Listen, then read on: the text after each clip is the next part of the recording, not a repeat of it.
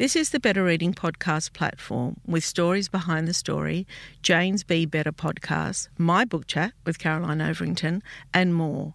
Looking for a particular podcast? Remember, you can always skip to it.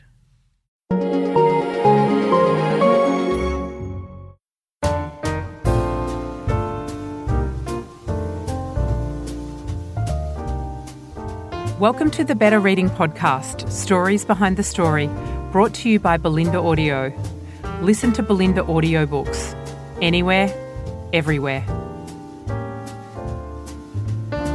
Hi, this is Cheryl Arkle from the Better Reading Podcast, Stories Behind the Story. We talk to authors about how they came to tell us their story. Shane Jenek, welcome to Better Reading. Thank you for having me. Shane, as a lot of you all know, is also known as Courtney Act, is a drag artist, singer and entertainer who rose to fame in Sydney's drag scene and on the first season of Australian Idol in 2003. Courtney has since starred in RuPaul's Drag Race and Celebrity Big Brother. Shane has now written his first book, the memoir.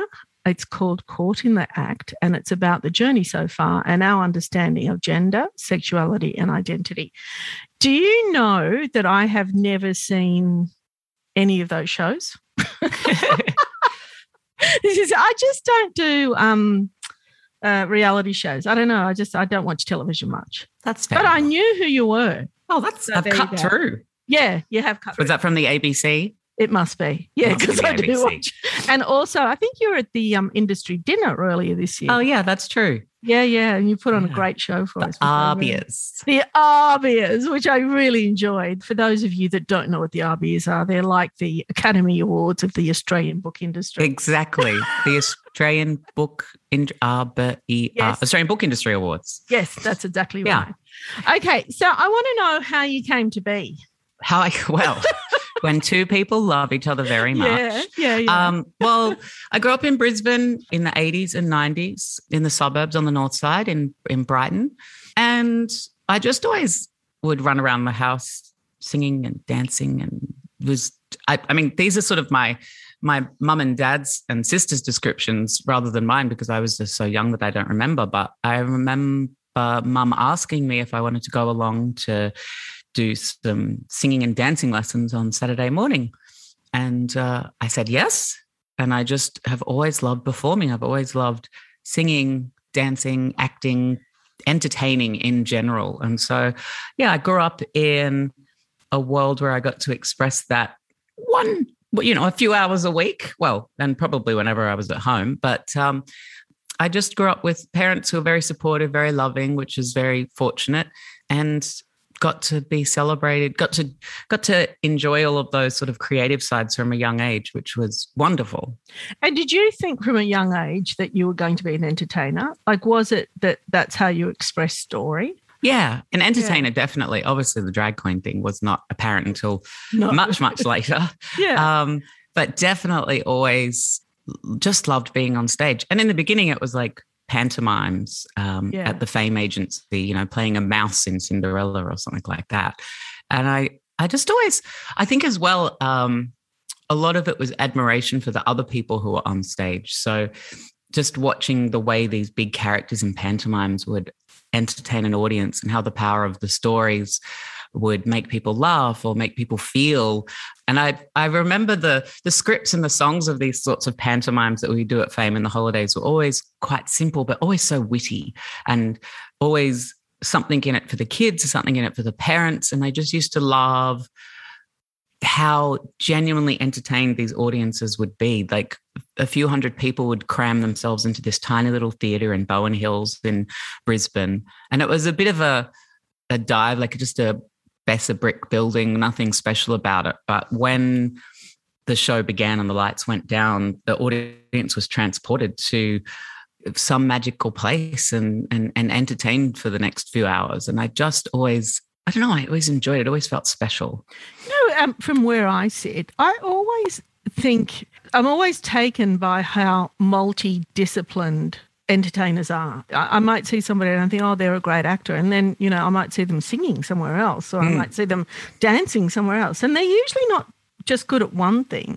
It's several disciplines, isn't it?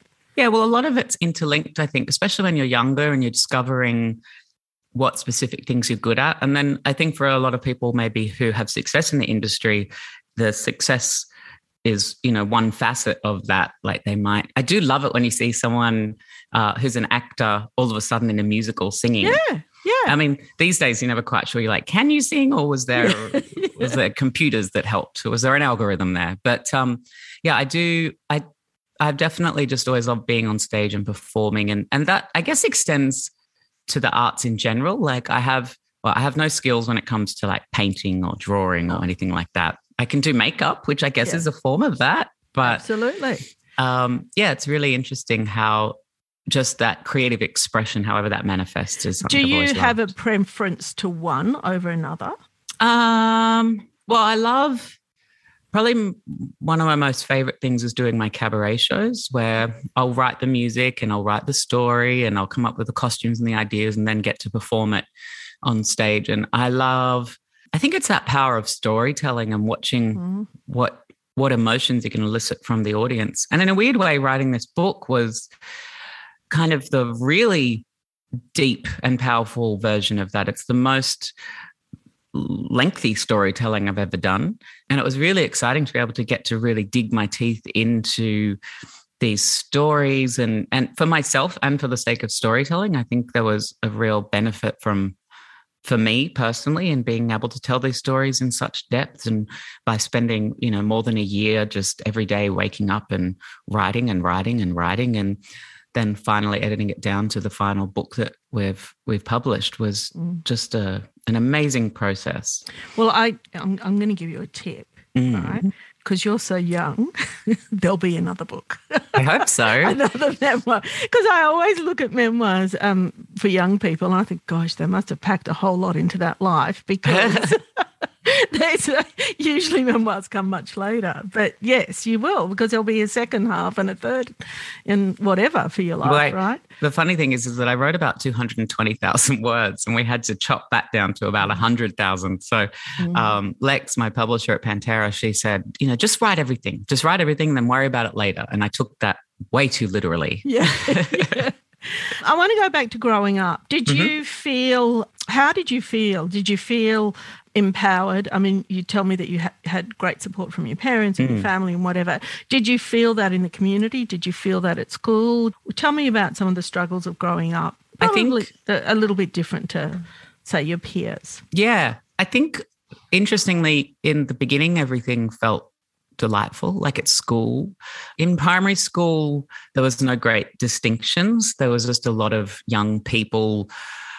I remember some kids like sport, some kids like music, but there was never much of a big deal placed on that. And I think it wasn't until about grade 4, I remember encountering my first alpha male, who was one of my teachers. And there was something about me specifically that seemed to rub him wrong. I didn't know what it was, but I guess it was the time when gender I became first aware of it, that boys were meant to act a certain way and girls were meant to act a certain way. And I didn't fall into line with how young boys were supposed to act. I think some of it came from the fact that I liked singing and dancing and performing. And then others were more nuanced. It was about, just my body language, my voice and all of those sorts of things. I was never one of the boys. And that was sort of where the interaction began. And I first became aware that there was something about me that some people wouldn't approve of. And then that continued to snowball into high school. And despite having really supportive parents, I think the really interesting thing, right, is my mum and dad, so supportive, so wonderful, never shamed me or made me feel like who I was less than, but still the impact of society at large and the messages I picked up from the media and the television and the things that I learned at school, they still impacted me in such a way that it really took me decades to unpack the shame of growing up feminine and growing up queer and growing up different. And I just think it's so telling. And I think if you were a young queer person who didn't have supportive parents, I can't even imagine how challenging it would be to understand yourself or resolve your identity. So I know a lot of my friends are now parents of children, you know, different gender neutral, you know, gay, whatever. I mean, there's so many different ways that people identify themselves, and they're all loving and accepting. But the thread I have seen through a lot of the conversation is life is hard anyway. And then this makes for a harder life. And I think that there is for parents, I think that there's a sadness in that maybe he or she or their life is going to be harder. Yeah, I think that I understand that, but I think the kicker is that the life of the child isn't something that the child is determining. It's who they are intrinsically. Absolutely. So the way that you make life less hard is by being supportive and understanding and educated on the subject. And I think that having these conversations, I mean, the world is obviously a different place than Brisbane in the 80s was for me growing up. And as supportive as my parents were, they just didn't nobody had the language. And mum and dad read the book and they were like, oh gosh, we had no idea. We're so sorry. Why didn't you tell us? And I was like, oh, I didn't know. I didn't have the language either. It wasn't until I got out into the world and actually started reading books, different memoirs, and like Gender Outlaw by Kate Bornstein and Jenny Boylan's book and Janet Mock's book and Chaz Bono's books, that I finally saw a different experience reflected back. It wasn't necessarily my exact experience, but it was that in-depth storytelling that really enabled me to connect with or empathize with different human experiences related to gender and identity and sexuality. And I think that's the thing, is that there's just been one story or a couple of stories been told for a very long time that don't necessarily reflect the diversity of humanity. Yeah. And I might have this wrong, so you can correct me. Yeah, go for it. I'm an older person, right? And what I see with my nieces and nephews and my great nieces and nephews is they don't notice differences. They're not like us, you know. Yeah. They really are accepting of anything and everything. And I love that about them. I mean, I've got two little great nephews. They're 13 and 8. They don't even notice that, you know, if I introduce them to a same-sex couple, they're fine. If I introduce them to, you know, a heterosexual couple, they're fine. They don't make a comment. They don't notice it. It's just part of their life. Yeah. I love that. Yeah, I think that because younger people have grown up with more visibility and diversity, those different experiences aren't as different or notable to them. I think the important thing is that whilst, say, the same-sex couple might go unnoticed, I think the reason is because they just understand it and they're like, oh yeah, there's two men who are married, or there's two women who are married. That makes sense. And I think that's, you know, because of all of those people that have, you know, come before me who have told those stories and created that visibility. And I think it's really as well because there is the only message, I think, of the queer community, which I think should be the message of society at large, is whoever you are, however you feel, whoever you're attracted to, however you want to dress, however you want to express yourself, whatever job you want to do, that is exactly what you should do. Obviously, as long as it's not, you know, harmfully impacting other people. I think it's about throw away this idea of what a man is supposed to be, what a woman is supposed to be, and actually just be who you are, whoever that is intrinsically. And for some people that aligns. Some people who are women love pink. Some people who are men love blue, to simplify it. But then some people don't like that. No. So I love dresses. You know, I feel very, very feminine. But I had a group of women for lunch a couple of weeks before COVID, the first COVID lockdown. And I was talking about how I feel quite, you know, I feel very female. You know, I love wearing dresses, love wearing, you know, all of those things. And every one of them was so surprised to hear that because they didn't feel the same way. And I was like, oh, wow, I'm surprised. I want to talk about identity a little bit because I grew up Lebanese Australian, and for the listeners of the podcast, they've heard me talk about this before. But it took me so long to find people like me, like to read about people like me, to see people like me on television. And I was always searching for it. Like when I first read Looking for Alibrandi by Melina Marchetta, it blew me away because there was somebody I could identify with. Yeah, getting to see yourself reflected back like that's so important, right? We need it. We all need it. Yeah. I think for me, reading Holding the Man by Timothy Coingrave was such a moment for me as a young queer person. I was 18. I just moved to Sydney. I remember just the fact that it was a book, like an actual book, which I had grown up having such revere and respect for books and thinking that they were important places where important stories were told. And then to read a story about someone, a gay man in Sydney where I was reading the book in Sydney, and the locations that it was talking about, I was like, oh, I've been there. I know what that is. It's so validating. And imagine, like Looking for Alibrandi would have been one of those books for you where you just felt seen. And I think that's what so many people need. And so often our pop culture, our commercial TV networks don't reflect. And I don't know, for me, books was always a place where I could find more diverse stories than what the world was providing me at large. Hiring for your small business? If you're not looking for professionals on LinkedIn, you're looking in the wrong place. That's like looking for your car keys in a fish tank. LinkedIn helps you hire professionals you can't find anywhere else, even those who aren't actively searching for a new job but might be open to the perfect role. In a given month, over 70% of LinkedIn users don't even visit other leading job sites. So start looking in the right place. With LinkedIn, you can hire professionals like a professional. Post your free job on linkedin.com/people today. Hey there, it's Michelle Norris. I'm host of a podcast called Your Mama's Kitchen. When I travel, I'm usually looking for a way to find a taste of home when I'm not at home. And one of the things I love to do when I am at home is entertain. And Airbnb allows me to do that. When I was in California recently, I rented a house that had a great kitchen. And when we were sitting around the table, we were all thinking, we're in someone else's house. Someone could be in all of our homes as well. If you have a home, but you're not always at home, you have an Airbnb. Your home might be worth more than you think. Find out how much at airbnb.com/host. Talk to me about your move from, why did you come to Sydney and what is it that you came to Sydney for and how your career developed? I think I came to Sydney, the initial impetus to come to Sydney was to look at universities. I wanted to go to NIDA to do acting or maybe to WAPA in Western Australia to do music theatre. And I never made it to either of those. I made it to the Stonewall Hotel. And my friend Stephanie, different to the others. Different, not quite a university. No. Can't get a degree in there. Well, not one that's recognised by any academic institute anyway. And my friend Stephanie took me there and I was reluctant to go because it was a gay bar.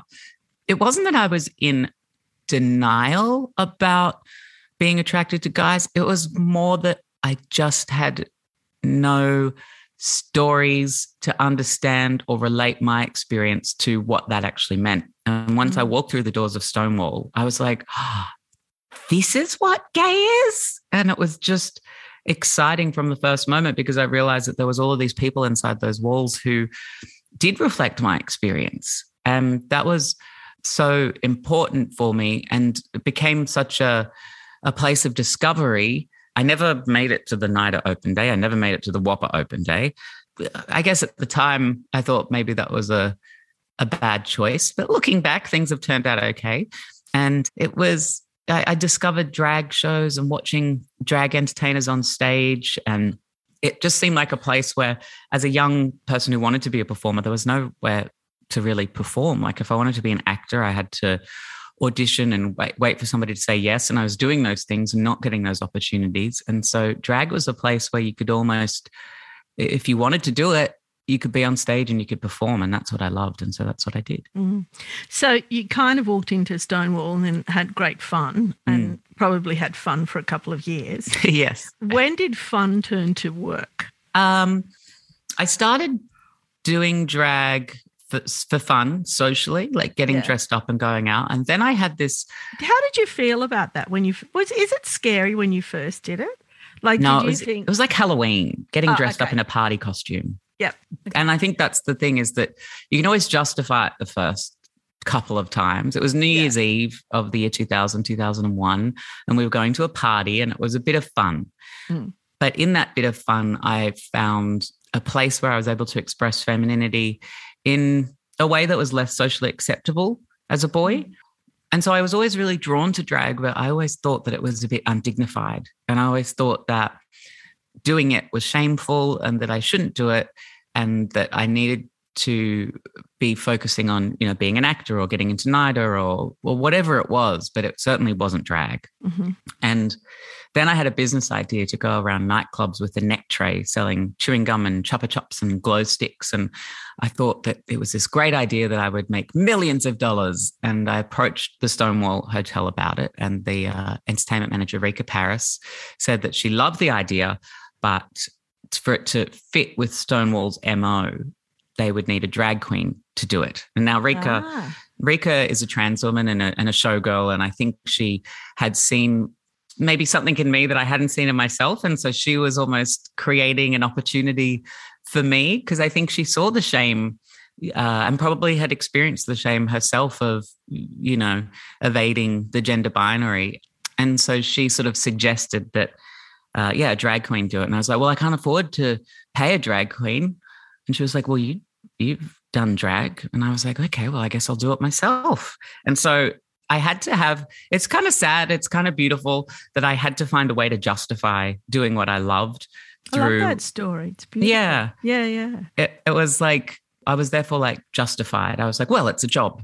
Yes, of course. Yeah. But I think you're making money. I'm making money, but secretly at the same time, I think it was far more important than, just a job. Yeah. It was a way for me to understand who I am and express myself, and all of that shame that I felt about dressing up in drag or being feminine, did take a lot of years to unpack, but I'm so glad that I did because, as you mentioned earlier, parents are worried that life can be harder for their queer kids. But I can tell you now, looking back, I'm 39 and I look back at it all and I think the greatest gift I ever had was failing at masculinity, was failing at being straight, was failing at all of the things I was supposed to, because I've now come to understand myself in a way that is outside the status quo, in a way that I've had to question all the parts of my identity. And so who I am right now is I know the truth. I know that all of these things that I do are me, because I've had to question all of them. And so, in a weird way, it's the greatest strength rather than perhaps the weakness it might be perceived from the outside. I think that is so true in almost everything. For a long time, I was always so embarrassed to be a Lebanese Australian. I never wanted to talk about it. My lunches were terrible. I did not want to pull them out in the class. I just didn't want to do it. Tell me about I had liverwurst and Vegemite sandwiches from my Danish mother, which was always a bit, what was your lunch? Falafel on Lebanese bread.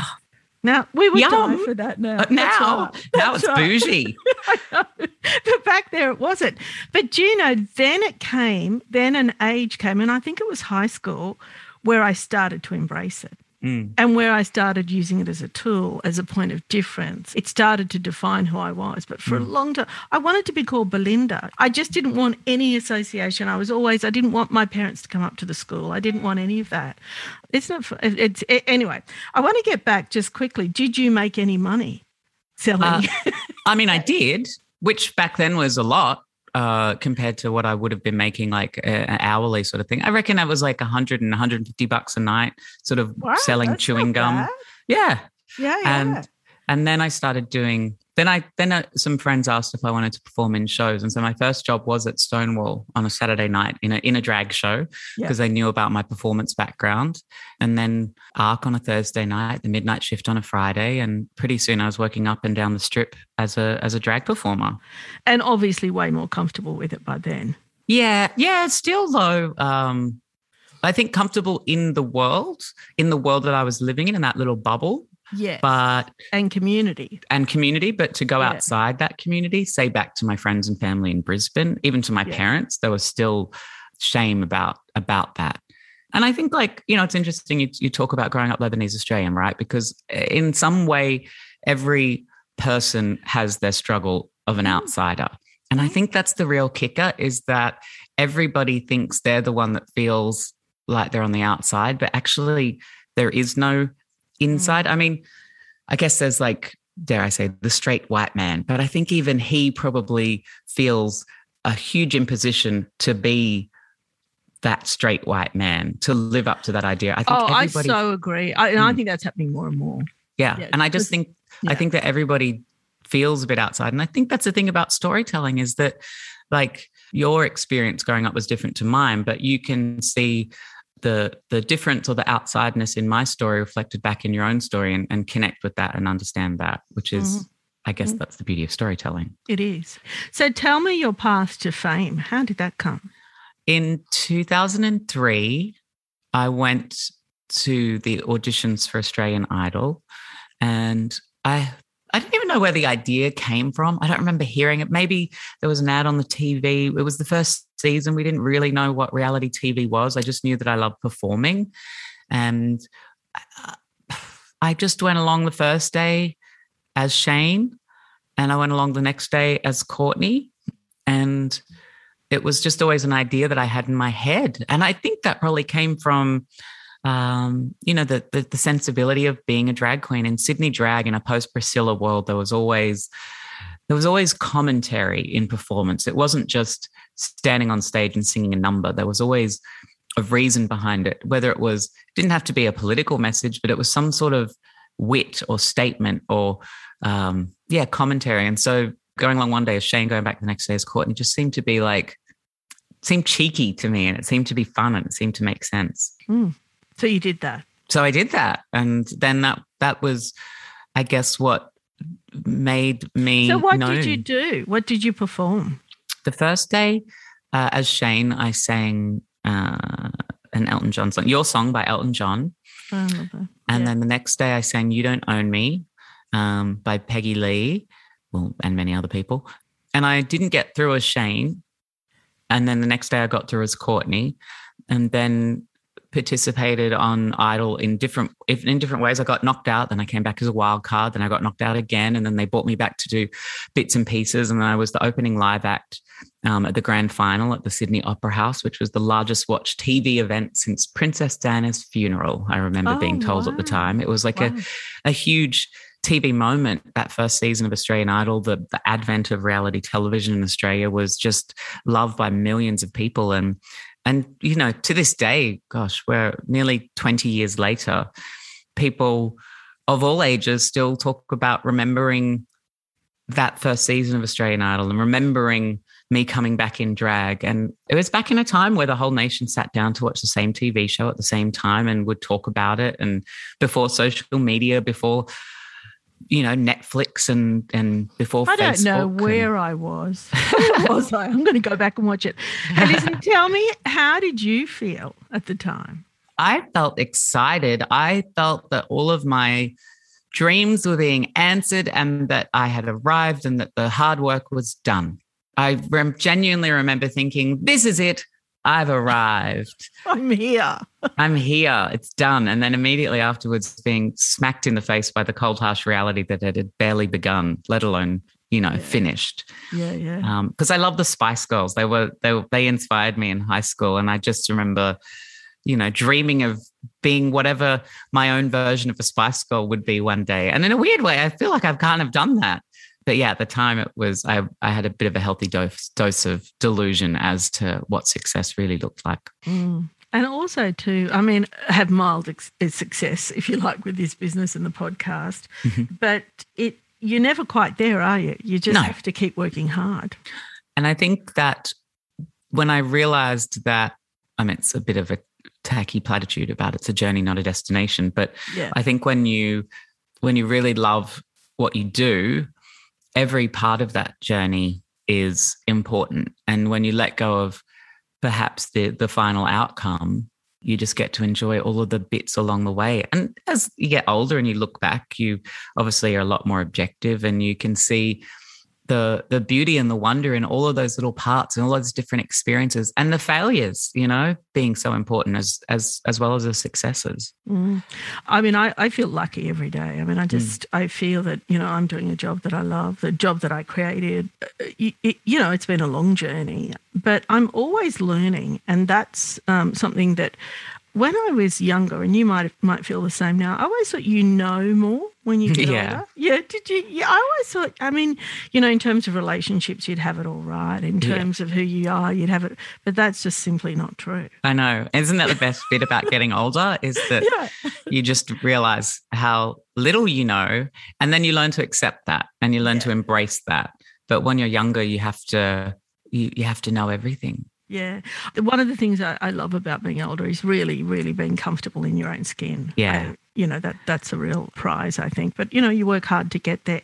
I also think, sorry, I was just going to say, in my teens and my 20s, I remember always feeling uncomfortable in my own skin, thinking that was unique to me. But now I look back and I'm like, if you're in your 20s or your teens and you feel uncomfortable and you don't know who you are or what you're doing and all of that, you're actually probably exactly where you should be. Like that's literally what life is all about. And that feeling of discomfort is the feedback of whether you're heading in the right direction or not the right direction, and learning to discover yourself. And I think, whilst you can still feel discomfort for yourself in your 30s and your 40s and beyond, I'm sure, I think in your teens, in your 20s, you're probably in exactly the right place if you're feeling a bit confused. Oh, totally agree with you. So where to from here? Well, what have I got? I'm doing a play with the Sydney Theatre Company at the Sydney Opera House next year, Blithe Spirit by Noel Coward, which is very exciting. Yes. I'm going to be playing Elvira, which is also exciting because she's the leading lady as far as I'm concerned. And the other leading ladies might disagree, but I'm excited about that. The book, I've got another season of 1+1, which is a show I host on the ABC, an interview show. Yeah. And all of the wonderful things that Sydney in the summer usually brings me, like the Sydney Gay and Lesbian Mardi Gras. There's always lots of wonderful things that come up in February and March, and just enjoying being back in Australia after having lived overseas for the last 11 years to sort of have returned here for the time being, at least, is really exciting, and getting to reconnect with family and friends and really focus on this book and its launch, which is so exciting. You also need to keep living and to keep growing, because you will have to write part 2 of the memoir. Well, exactly. There's more experiences. There's a weird part of writing a memoir around the beginning where you start to think of every experience as being like, oh, you should do that. Do that for the memoir. That'll be. It only lasts a couple of weeks, and also then there was a global pandemic, so there wasn't much opportunity for experience. But sometimes I would find myself pushing my boundaries.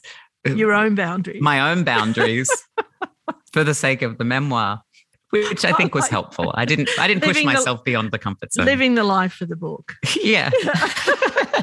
So that's what the next few years will be all about for part 2. Thank you so much for your time today. Really my pleasure. Thank you so much.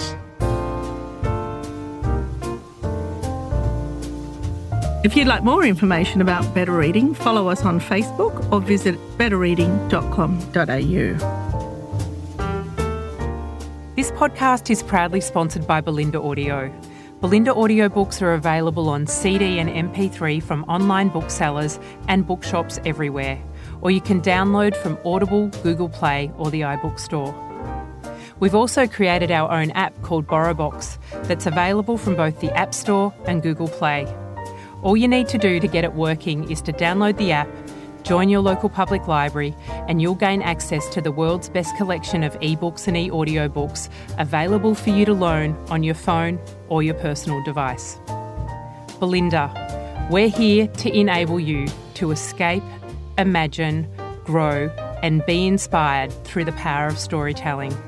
Belinda Audiobooks. Anywhere, everywhere.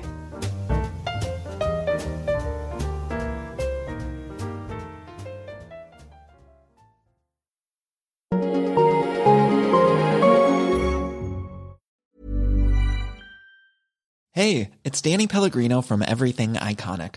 Ready to upgrade your style game without blowing your budget? Check out Quince. They've got all the good stuff, shirts and polos, activewear, and fine leather goods, all at 50 to 80% less than other high-end brands. And the best part?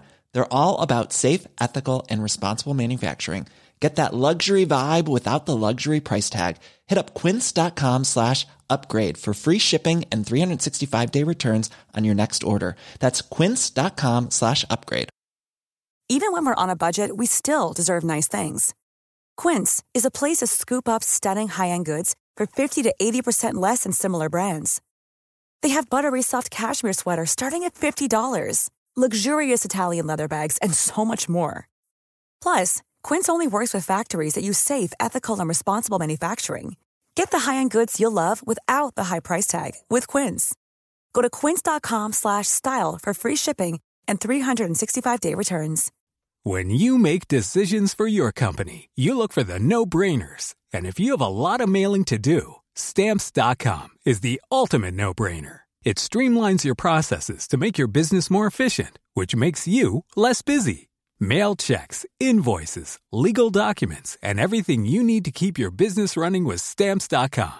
Seamlessly connect with every major marketplace and shopping cart. Schedule package pickups and see your cheapest and fastest shipping options from different carriers, with rates up to 89% off USPS and UPS rates. And with the Stamps.com mobile app, you can take care of mailing and shipping wherever you are. Make the same no-brainer decision as over 1 million other businesses with Stamps.com. Sign up with code PROGRAM for a 4-week trial, plus free postage and a free digital scale. No long-term commitments or contracts. That's Stamps.com. Code PROGRAM. If you enjoyed this podcast, leave us a review and check out the other podcasts on the Better Reading Network.